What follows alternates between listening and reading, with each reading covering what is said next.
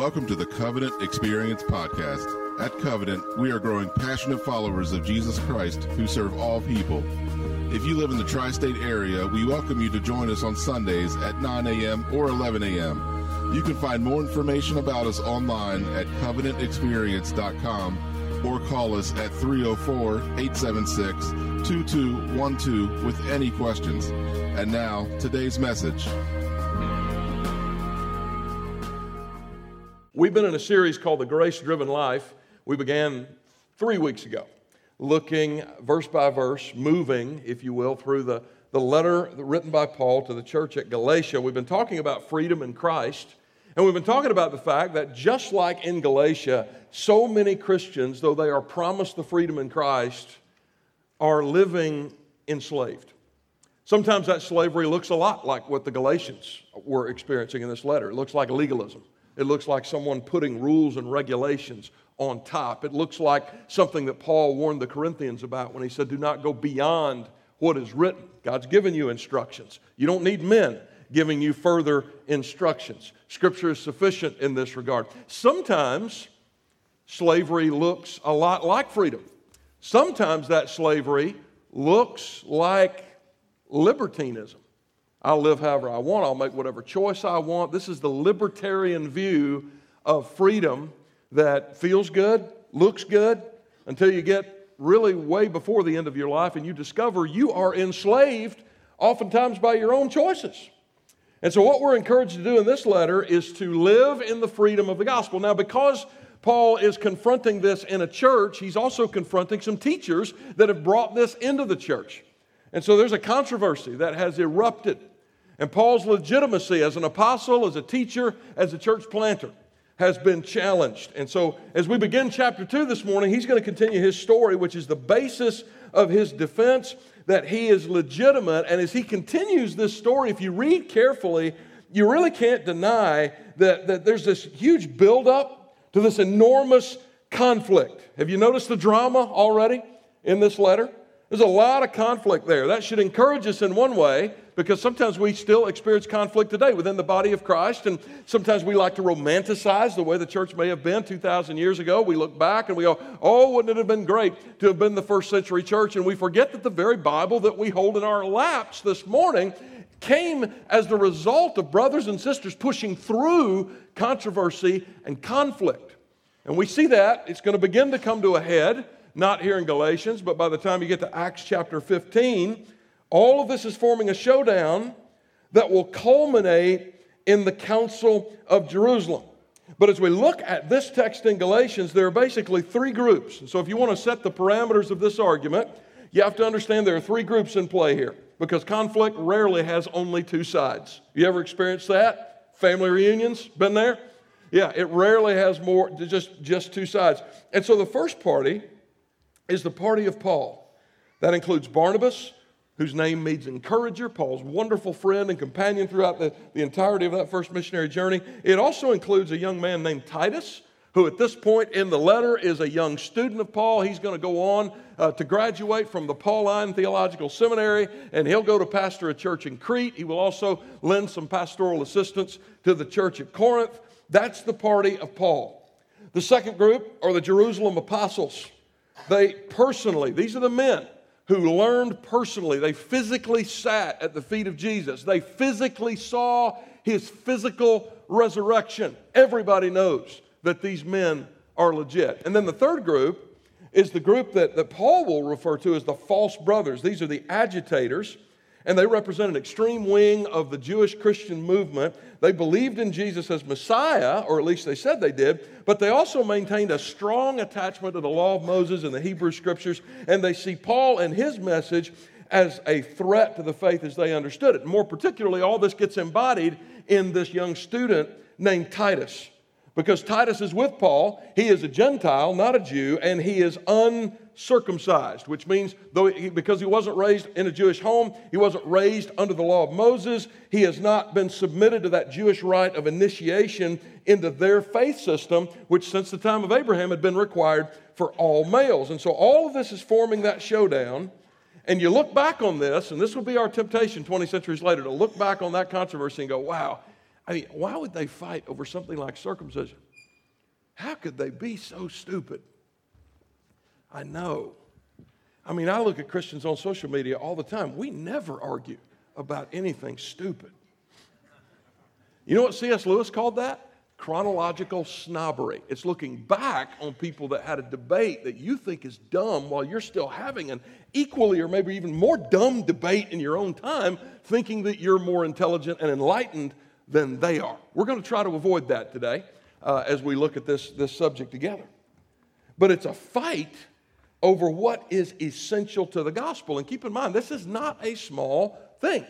And in order to understand the depth and the tenseness that we read, because this is one of the most dense and one of the most tense parts of this letter. And the reason for that is, to understand it at least, you got to put yourself back in a first century Jewish context and understand these are people that believe Jesus is Messiah, but they're still struggling with a lot of stuff. And part of what they're struggling with is this. Isn't being a follower of Jesus the same thing as being a son of Abraham? Paul will later tell us in this letter, yeah, that's exactly what. Well, to be a son of Abraham is to be after the faith of Abraham. And to be after the faith of Abraham, isn't that to be circumcised? Because Abraham, where all this started historically, he was circumcised. Moses was circumcised. Every single one of the Hebrew prophets were circumcised. And if that weren't enough, here comes the mic drop moment. Something that Paul will admit himself 2 more chapters from now. Jesus was born under the law, which means Jesus, the one we now call Messiah, was circumcised. So is that essential? You know, Augustine, the great theologian, some 4 centuries later, would utter that famous phrase that we still talk about today. In essentials, unity. We agree on all the things we have to agree on. In non-essentials, liberty. Sometimes we're going to disagree, and we should disagree agreeably because, in all things, charity. We've got to love each other through that process. And the issue is that in the 1,500 years since Augustine uttered that famous phrase, the church has repeatedly had to have conversations about which issues belong in which category. And here we are, still today, dealing with that. In fact, how many of you're here as a part of Covenant? Maybe you've even been here a number of years. You love it here at Covenant, but the church you grew up in is just radically different from us. Like the way they worship, the way you were expected to dress, any number of things. Right? Yeah, a lot of you. I grew up like that. The church I grew up in, I love my home church. I love those people. Still, today, they're godly people. But if you walked in, it wouldn't look like this. It wouldn't sound like this. And some of that is just simply because we're different.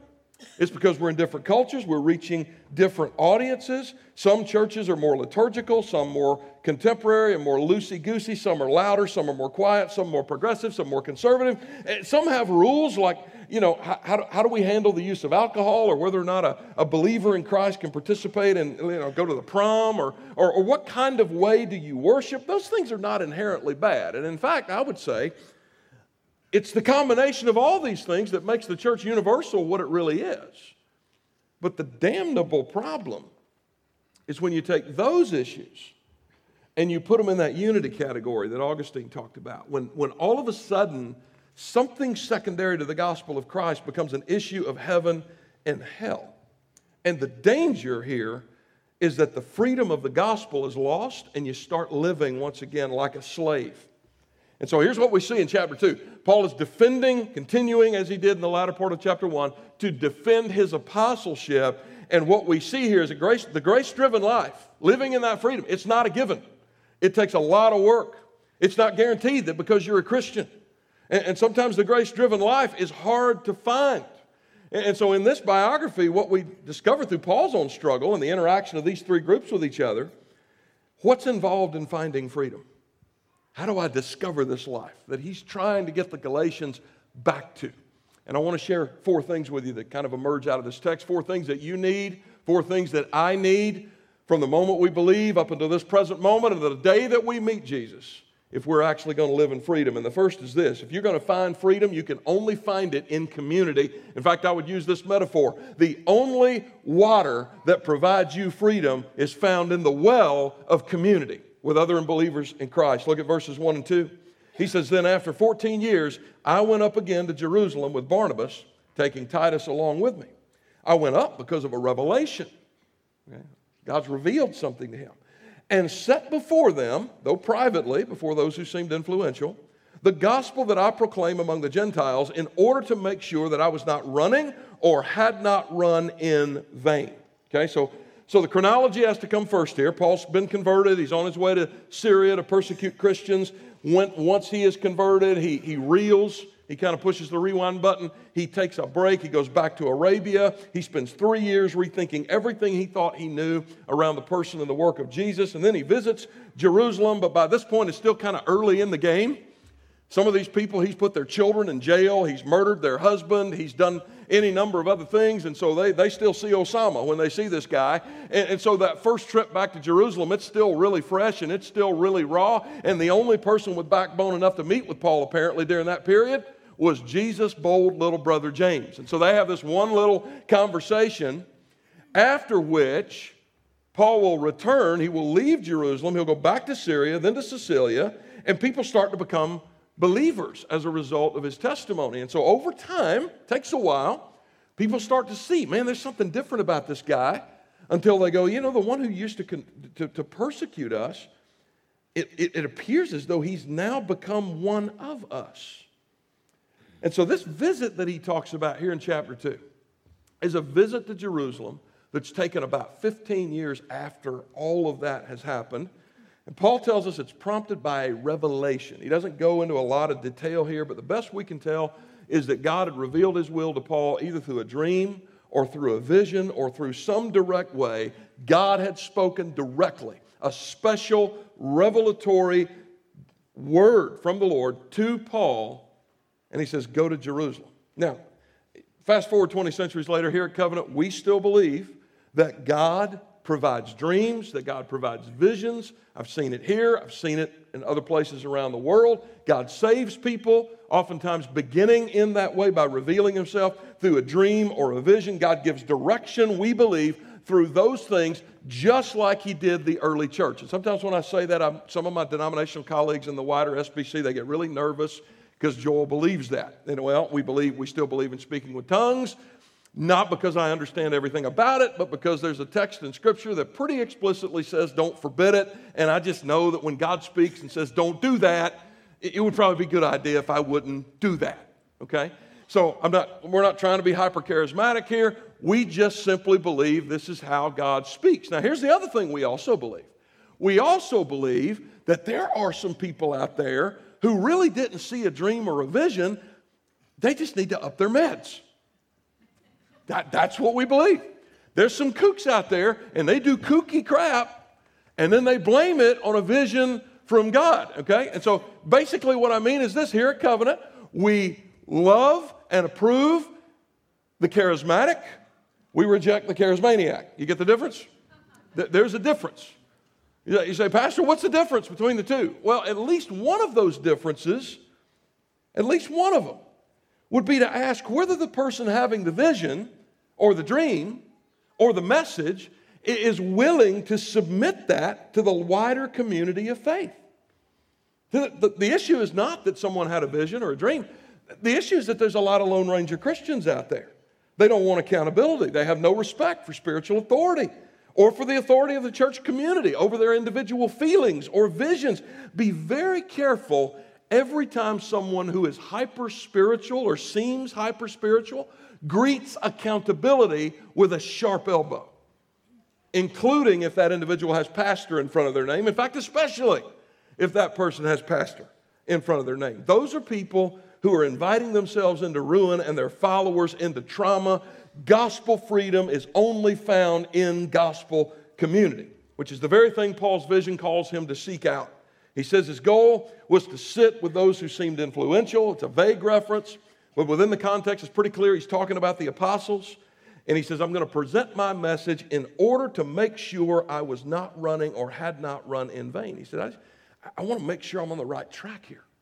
I need that as your pastor. That's why there's 9 of us here and not just me. Because we believe the office of pastor should be a plurality of men guarding the church, because occasionally one of us is going to have some bad pizza and think we heard from God, and we need the other 8 to tell us it was just bad pizza. I thank God for that. It makes me feel safe. It makes me feel like there's a haven here. It makes me more assured that I am less likely to become a pastor who will shipwreck his faith, because that accountability. It's not that I'm not prone to it, but the more accountability you have, and that should really be true of any of us, we should welcome that. Does anybody remember ninth grade math? That was algebra for me. Do you remember faintly, at least, the very first time you saw that just ungodly, unnatural blending of numbers and letters? You remember that? One of the things that was very helpful to me back then was the answer key. Now, you can use it to cheat, and I won't lie to you, I did, okay? There were other times when I thought, you know what, if I don't get my head wrapped around this, the exam is coming, so I better figure this out. Then I wouldn't use the answer key in the wrong way, I'd use it in the right way, which means I'd work through everything, because algebra, as you know, it's not just about getting the right answer, it's about the mathematical process being sound. It's also about helping you think in a linear and an analytical fashion, which is, I wish I'd understood that in the ninth grade. Then I wouldn't have been looking at my algebra teacher going, when am I ever going to use this? Most algebraic skill is not used within the realm of mathematics. So if there's any ninth graders out there, keep on pushing, all right? You'll get some good use out of it. But that answer key helped me to make sure I was doing it right and that I had the correct result. That's essentially what Paul's doing here. He knew his ministry was different. The other apostles at this point, their exclusive target were Jewish believers. Paul's calling is to the uncircumcised. It's to the Gentiles. But even though the audiences were different, the goal was the same. We are creating disciples of Jesus. And Paul wanted his ministry and message fully aligned with the work of the Jerusalem apostles. And so that's why I say the freedom that he talks about here can only be found in community. This is going to sound very strong, but I mean it because I love each of you as individuals and the body of Christ. When someone says they don't need the church, that message is not just misleading, it's satanic. Because the one thing he wants to do is to prize you away, leverage you off from the rest of the body of Christ, because you'll never live in the freedom that God intended unless you find it in community. Now, there's another side to this, and some of you need to be aware of that. Some of you already are aware of it, and you're already asking the question, how do I find the balance, Pastor? Because I understand community is necessary, but there are communities that went the wrong way. There are communities that don't believe the right things. There are communities where abuse happens and is enabled. And Pastor, you don't know my story, but I've been in the middle of stuff like that. And Pastor, there are communities where the end result is, laying on a bunk bed with foam coming out of your mouth and an empty Kool-Aid cup and a blanket over you before which you were looking for a comet. How do you avoid that? You say we need community, but how do you avoid unhealthy community? How do you avoid controlling community? Well, isn't it interesting how the Word of God answers that question too? You don't just need any community, you need healthy community. You need healthy accountability. And one chief evidence of that is the respect that any healthy community will have for every person's personal path. And we see that here embodied in one young man in verse 3. Paul says, but even Titus, who was with me, was not forced to be circumcised, though he was a Greek. Now there's some background here that because I enjoy humor, I find funny. And if you don't, that's okay. But for about 3 decades now, you've got these Jewish believers that have confessed Jesus as their Messiah. They've been taught, and they've been hearing, and to a large extent, they've probably at least mouthed with their words, faith alone, grace alone. But now they're about to get their first test case of, do we really mean this? This young man named Titus. How many dudes are in the audience like me, and you read this and you go, I am so glad that I'm not Titus. Because you got a couple different levels of concern here. Number one, he's probably shivering a bit as they discuss whether or not it's going to be necessary for him to have some rather delicate surgery. And the other issue is the whole church is talking about this. Y'all know way too much about me. I mean, can you imagine that? That's Titus. But in this situation, it's actually an excellent test case because, again, these new believers have been saying, no, circumcision is not necessary. It's only by grace through faith in Christ. But now they got a living, breathing, uncircumcised example in front of them. This is where the rubber meets the road, isn't it? Do you really believe it? Do you really get that? One thing that's interesting here is the contrast between the spiritual path of Titus and that of Timothy. And that's where I think the wider point of Galatians is made here about respecting each person's personal path. Look at this text from Acts 16. It says, Paul wanted Timothy to accompany him, and he took him and circumcised him because of the Jews who were in those places, for they all knew that his father was a Greek. Now, some of you, that your whole faith is about following rules and regulations, your double standard meter's just going off. I mean, you're already ticked off at this. Remember, this is an apostle, so he's right and you're wrong, okay? So let's start with that. But you double standard meter, like you did it for this one, you didn't require that one, that's wrong. This is how we get into fights in the church. So we think the way to solve it is with a bunch of rules and regulations. And then when we have to use some nuance or we have to respect where somebody's at and we have to make a pastoral decision, double standard, oftentimes is the thing that gets shouted. Almost like when my two youngest kids argue over who had the biggest scoop of ice cream. We can't play that game as a community. A healthy community doesn't do that. A healthy community recognizes and respects the individual situations, not in a situational ethic kind of way, but in a way that asks this question: what will more expediently cause the spread of the gospel? Timothy, product of an interracial marriage. His mama was a Jew, his daddy was a Greek. He's going to eventually end up as the pastor of a church in a town called Ephesus, where, among other things, there are loads and loads of Jewish expatriates who have moved into that city. And in that environment, an uncircumcised pastor takes the focus off of Jesus and puts it on circumcision. You with me? Titus, by contrast, is a Greek, full-blooded. He's going to go on to serve as a pastor in Crete. He's going to assist in Corinth, both supermajority Gentile congregations. And in that environment, a circumcised pastor who has been forced into that takes the focus off Jesus and puts it on anybody? You get where this is going? You see the pattern now? That's the pattern. Paul's interest here is singular. It is the forward progress of the gospel of Jesus Christ. It's why even when it comes to his own testimony and his own missionary practice, he says the following in his letter to the Corinthians. He says, to the Jews, I became a Jew in order to win Jews. I ain't taking no bag of pork rinds into the synagogue because all they're going to look at is the bag of pork rinds. I'm going to become like them so that I might win them. To those under the law, I became as one under the law. Though not being myself under the law, I didn't do this because I think it's a sin to eat pork. I do it to reach those that are in that world. And I do it all for the sake of the gospel. So in Ephesus, the circumcision of Timothy removes a barrier. But in Galatia, circumcising Titus would have created a barrier. So Paul, how's this for controversial? Marches this uncircumcised Gentile right into the middle of a very heated discussion held by a council in the capital city of the religion of circumcision.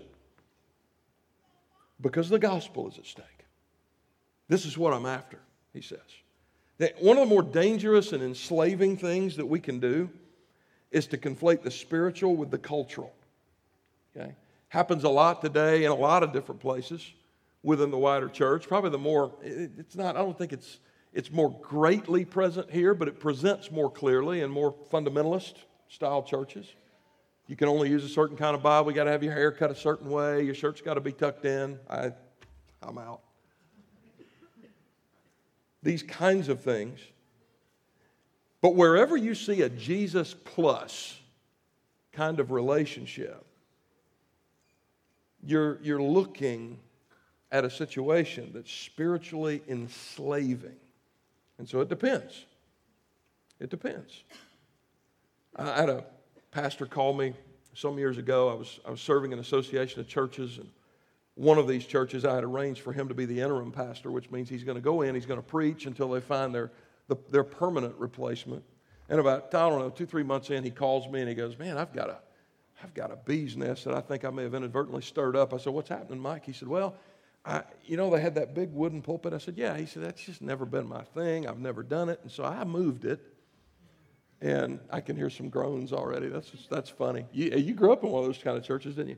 I moved it. I put a stool and a music stand up there because that's just what I'm more comfortable with. And I've just, I mean, people are going nuts.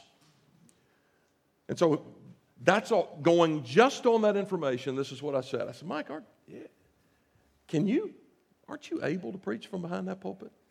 Yeah, I can do that. Aren't you the temporary guy? Yeah. I said, yeah. Your job is to set things up for the next guy, not necessarily to have him walk into a big pile of rubble and a bunch of people that are ticked at each other. And he goes, yeah, that's true. I said, I'm just going to suggest that maybe this is not something worth fighting over, especially since you're not going to be there forever. I mean, your ultimate goal is to work yourself out of a job. Dude, I'd put the pulpit back. And he said, okay. I guess I just needed somebody to tell me that. And so we're getting ready to get off the phone after that conversation. Right at the end of the conversation. You ever had just like right at the end, you thought it was going to be one kind of conversation? Just as you're getting ready to say goodbye, whole thing changes. This is what he said. He said, Joel, thanks again so much for telling me this. I'm telling you, there was such heat. I must have had a half a dozen people tell me they couldn't even worship unless that pulpit was up there. And I said, whoa, wait a minute. You didn't tell me that. He goes, oh, yeah. I said, that changes things. He said, it does? I said, oh, yeah. New plan. Roll it out in the parking lot, pour gasoline on it, light that sucker on fire. That's your plan. He's like, that seems kind of radical. I said, what do you think God does to idols? Maybe you should destroy it before he does. What's the difference? You have to understand the path. You have to know. I had people ask me after the 9 o'clock service, so did he really burn it? No, because he's not the donkey's rear end that I can be. I'll just leave it at that.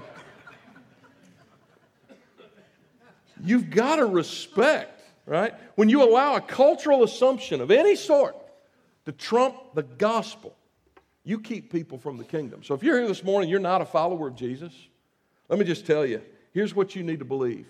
You need to believe that Jesus in history came, died, paid the penalty for your sin, that he bodily rose from the dead and offers you eternal life. If you believe that and you're willing to turn from your sins and give him your life and put your faith in what he did for you, you can be saved. Period. Full stop. That is all that is required of you. I've had people say, well, I don't know. I still doubt a lot of things that I read in the Bible. Okay. What's stopping you? Do you believe Jesus rose from the dead? Yeah. You're good. What do I do with my doubts? Bring them. If the book is what we think it is, and if Jesus is who he said he was, then we have the perfect author of a perfect book. Your opinions and doubts don't faze him. Bring them. He can handle them. He can shoulder them. It may wig out some people around you, but it won't bother Jesus, so you just come right on into the family. Amen, church family? You come right on in. That was the amen, by the way, if you're an unbeliever, of a lot of people who they might not tell you, they still themselves have a few doubts. Because we're all fallen, we're all on a journey. Freedom of a grace-driven life means you respect the personal path of everyone that Jesus saves. But here's the third thing you got to do. And this, again, is a balance. You have to resist spiritual slavery. Verse 4, yet because of false brothers secretly brought in, who slipped in to spy out our freedom that we have in Christ Jesus, so that they might bring us into slavery, to them we did not yield in submission. This is the difference between put it back and light it on fire, okay? Respect the personal path, but then there's a time where you don't yield. You don't in submission for a moment. Why? so that the truth of the gospel might be preserved for you. And so the focus shifts now to this group he calls false brothers. That's a heavy charge, by the way. That's never a charge you should utter just willy-nilly. Paul, on the other hand, has evidence of his charge in the behavior and the characteristics of these Judaizing people. The first is they were just not what they seemed to be. They were members in good standing of the church. They were overly scrupulous and hyperzealous for the law. They were for tradition, for the laws, and the feast days. But in reality, they were just a counterfeit. That may describe some people in front of me for all I know. You're good members, you're moral, you're upright. You may make somebody that anyone, including me, would like to have for a good neighbor, but you're prideful, you're a know-it-all, you're trying to control other people, and you love it, and amen. Anytime anybody from this podium tells the sinners to repent of their sin, but you cringe a little bit. In fact, you're going to get mad right now when I tell you to repent of your self-righteousness, because that's going to send you to hell. That's what was happening with these Judaizers. It was a counterfeit faith. Number two, they were secret in their work of disruption. Notice Paul says they crept in. You can't have healthy community if you don't have transparency. You can't have healthy community if you don't have honesty. That starts with your leaders. It's why we have town hall meetings and family meetings. It's why we want to hear from you. It's why because there's always angles that we haven't thought about. There's issues, there's concerns. There's things we'll even do in good faith, and we may not always realize all the consequences of that. It doesn't mean you'll always get your way, but we want everybody here to feel like they're heard, and so we open that up because we recognize as a group of pastors and deacons that if we don't have transparency, we're not going to have healthy community, not for long. Here's the congregation's responsibility in that. It is to not do what these Judaizers are doing. Okay? And I think about the number of churches that I've consulted with, some 560 of them, over the last 11 years before I came to Covenant 4 years ago, that would have what I call the meeting after the meeting.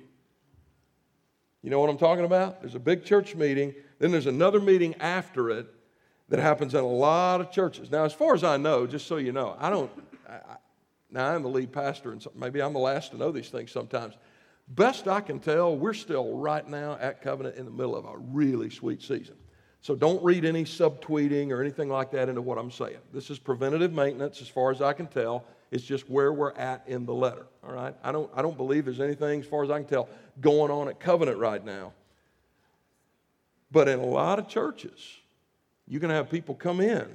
They'll divide the body. Maybe this is getting us ready for something. I don't know. They'll spread slander and innuendo. It can happen on a staff. It can happen within the body by a bunch of malcontents. Run around seeking anybody who may be sympathetic to their passion or their concern. I actually sat with a guy about 3 years ago, and I remember that. I had two of them, actually. One of them used this phrase, "A lot of people are talking, Pastor." The other guy used a phrase sounded kind of like this: "There's some bad press starting." That one, you know how I responded to that one? Then shut the press down. Let's talk. We're fine with transparency, open, honest. But what was interesting is that a lot of people are talking. Who? Who are we talking about? Oh, I really can't. Okay, then this conversation's over. I love you, brother, but I'm not going to do that. You say, why? Is that being mean? No. It's doing what Paul did here so that the truth of the gospel might be preserved. We're not going to muddle it with useless controversies by people who are so spineless they won't even let themselves be known. I love you guys. Anybody that's ever approached me should be able to tell you, and if they can't say that with honesty, they should go to the council that holds me accountable for that. That every single one of us ought to be approachable. But here's the other side of that. I got a special trash can for unsigned letters. I don't even know why you would write it. I ain't going to read it. Put your name on it. Come see me. Let's talk. I might learn something even. But you can't have transparency. You can't have honesty. You can't have healthy community if you've got the kind of thing going on that was happening in Corinth, which is precisely why Paul said, to them we did not yield even for a moment. We need to have a meeting. No, we don't. I'm not meeting with you. That's what he said. so that the truth of the gospel might be preserved. There's times when there's honest disagreements. Pastors and deacons need to sit with members of the congregation. They need to hash that out.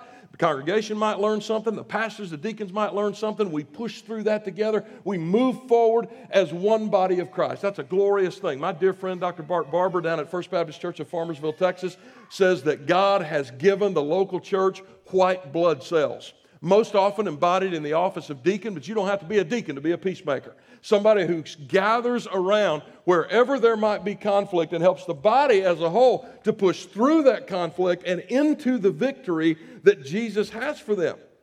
But then there's other times that it becomes very clear that either intentionally or unintentionally, a group by their actions or beliefs is seeking to redirect the focus of the church away from the gospel and towards something else. And there's a point at which you go, okay, this isn't just about a difference of opinion. They want this to be the focal point of the church, and that means that Jesus won't be, which means we must refuse to live enslaved to the tyranny of the minority. And so we will not yield in submission. Here's what Paul told Titus later on when he was pastoring in Crete about such people. Titus 3, verses 10 and 11. As for a person who stirs up division, after warning him once and then twice, have nothing more to do with him, knowing that such a person is warped and sinful and self-condemned. You'd get rid of about 80% of the gaslighting and narcissism in your life if you just obey this. Well, it's not the Christian thing to do. Of course it's the Christian thing to do. It's right here. 2,000 years later, there's still such people. They dress nice, they sound good, man. They're trying to redirect the focus of the church towards something else. It could be any number of things. But since it's an election year, let me just make everybody ticked off. You think there's a chance that the church might be co-opted, either by the right or by the left? Let me tell you, the level of our rhetoric right now in this country,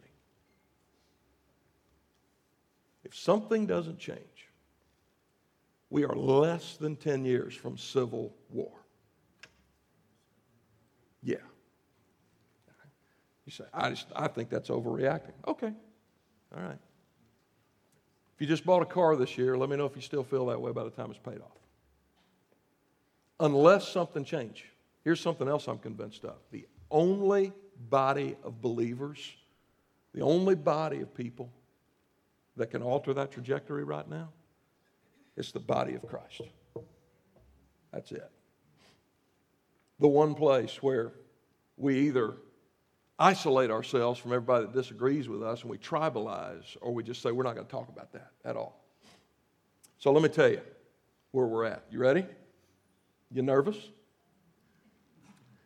If your plan this coming November is to vote for the current incumbent, the President of the United States, because you want him to remain the President of the United States, you are welcome at Covenant. If your plan is to vote for whoever that person's opponent is, whoever he or she ends up being, you are welcome at Covenant. If you plan not to vote, not the brightest idea in my opinion, but you are welcome at Covenant. If you plan to write in Mickey Mouse, which with every successive election cycle seems more reasonable, you are welcome at Covenant. But if you got such a bug up about the coming election that you can't sit down and have a reasonable discussion about somebody who disagrees with you, someone whose vote may cancel yours out, but both of whom have been bought by the blood of Jesus, there's something in the way standing in between you and the gospel. Don't let Donald Trump send you to hell.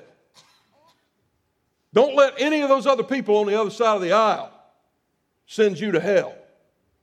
Because something in your mind has replaced the pure, unadulterated gospel of Christ. You're like, Pastor, does that mean the issues aren't important? No, the issues are incredibly important.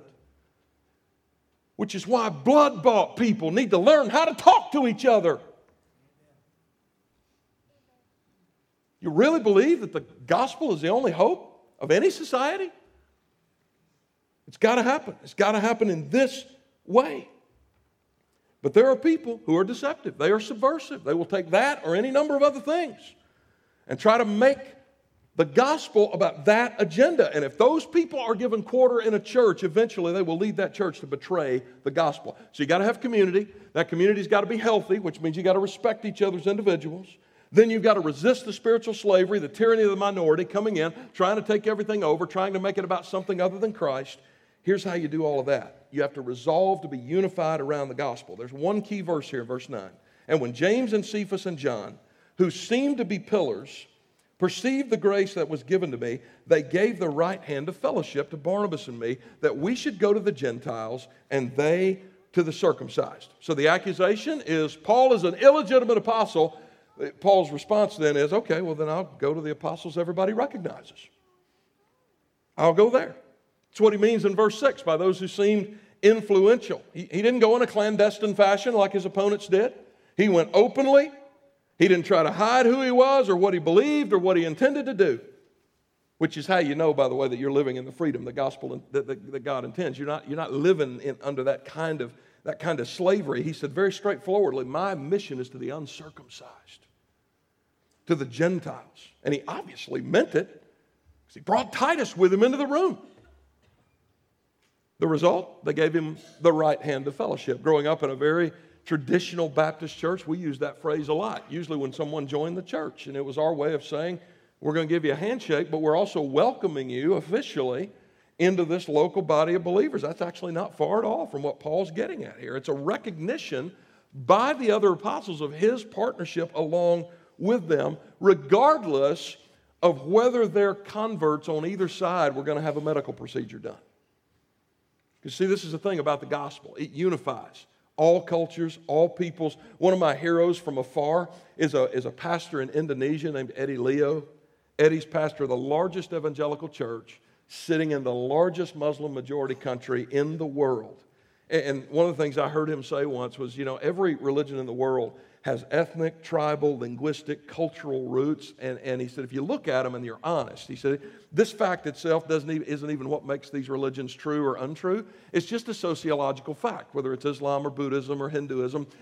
They were all grown in a particular kind of soil, ethnically, linguistically, culturally. And wherever they go in the world, they can't seem to escape that soil.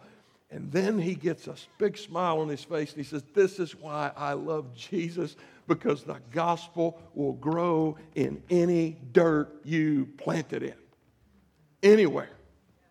But it won't do that unless you figure out that the unifying factor is the gospel. Is the gospel. People look different. They talk different. They speak different languages. They have different cultural understandings of what's appropriate and what's inappropriate. You want to know how you find a genuine group of God's people anywhere on this planet? It's two things. Two. One of which we see here, the other we're going to see later when we get to Galatians. Two things are common to all genuine churches. Number one is a belief in the resurrection of Jesus. And number two is what we see in verse 10. Concern and tangible care for the vulnerable and the poor. Beyond that, there's a unity in Christ that cuts across every culture in the world. And what we find here in Paul's testimony is true of us as well. Wherever you find a legitimate group of God's people, they're going to preach the same message as the apostles, and they're going to bear the same fruit as the Holy Spirit. We're going to get to that in about 3 chapters from now. But followers of Jesus are going to look different, they're going to sound different, they're going to relate differently. And we have to understand that. Here in Covenant, we describe it in this way. We have closed-handed issues that we haven't settled. They've been settled for us by Scripture. And then we have open-handed issues. So over here, we have the authority of Scripture. We have the deity of Jesus. We have the Trinity. We have penal substitutionary atonement. We have physical bodily resurrection of Jesus. We have all these things that Scripture's own testimony is, if you don't believe these, you're not Christian. Okay? And then over here, we have whatever you believe about predestination, whoever you're voting for in November, whether or not you think personally it's okay for you to drink alcohol, whether or not you think you should send your kid to the prom, whether or not, what do you think about Harry Potter, what trick-or-treating, Dungeons and Dragons, I don't know. There's a list, right? I'm going to miss something. This is open-handed stuff. What happened at Galatia happens in any other church when you take what's supposed to be here and you try to cram it in here. Okay? And that's essentially what's happening. Paul is speaking to a church that was given the pure gospel. Shepherdstown water. And I would drink it. But I don't know what was in this vase before it, so I won't. Right? So it's pure water. Right? This is what Galatia was started with. But somewhere along the line, there were some Judaizers. And they came in. And they said, you got to get circumcised. Yeah, you know what? Dietary laws. You got to, no more pork for you. That by itself would have broke my heart. Law of Moses, all that stuff. 20 centuries later, what do? What do we say? Got to have your hair cut a certain way. Got to use a particular kind of Bible. Got to vote Republican. Got to vote Democrat. Got to do this. Got to do that. Got to. And what we end up with, well, it's nasty, isn't it? It's not attractive to anybody on the outside of our faith, and even to those of us on the inside. We can talk about how wonderful it is, but ain't none of us drinking it, are we? The call of Galatians is a call back to the purity of the gospel. Because every time you add something here, you mess it up. You make it about something less than Jesus. You take away freedom that God intends for each and every one of us to have, because Jesus plus anything ruins everything. But Jesus plus nothing is everything. It is everything. That's the only magic trick I know.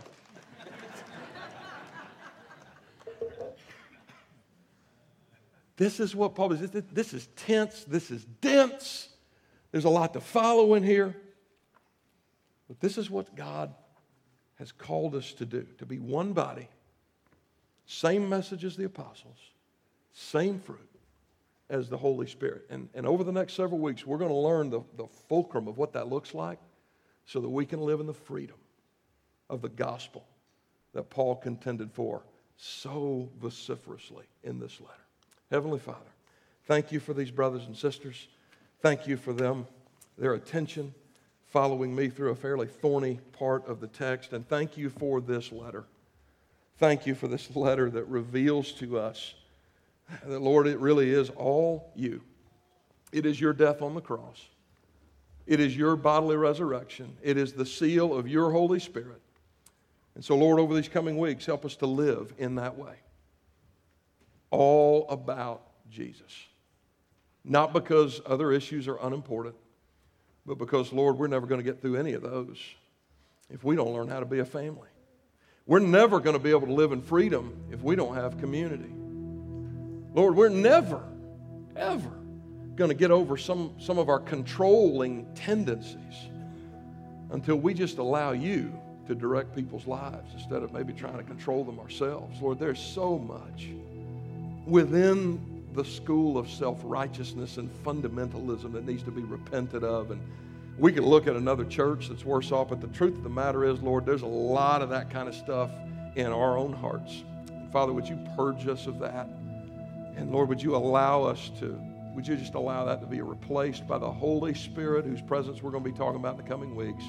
And Lord, I just pray that you would move in such a mighty way that by the time I get there, that it just becomes second nature, that these people might even be willing, they might even stop me in the middle of the message and say, hey, we got this already, because your Holy Spirit is already moving and already acting. Thank you in advance, Father, for the powerful work that you do through your word. May your people be empowered. Amen.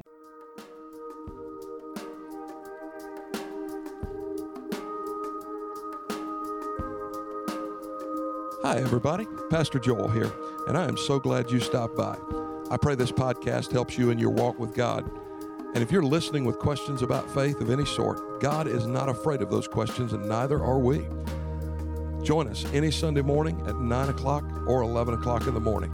If you're new to our area and looking for a church home, I hope we'll see you soon and have the opportunity to welcome you properly and personally through our doors.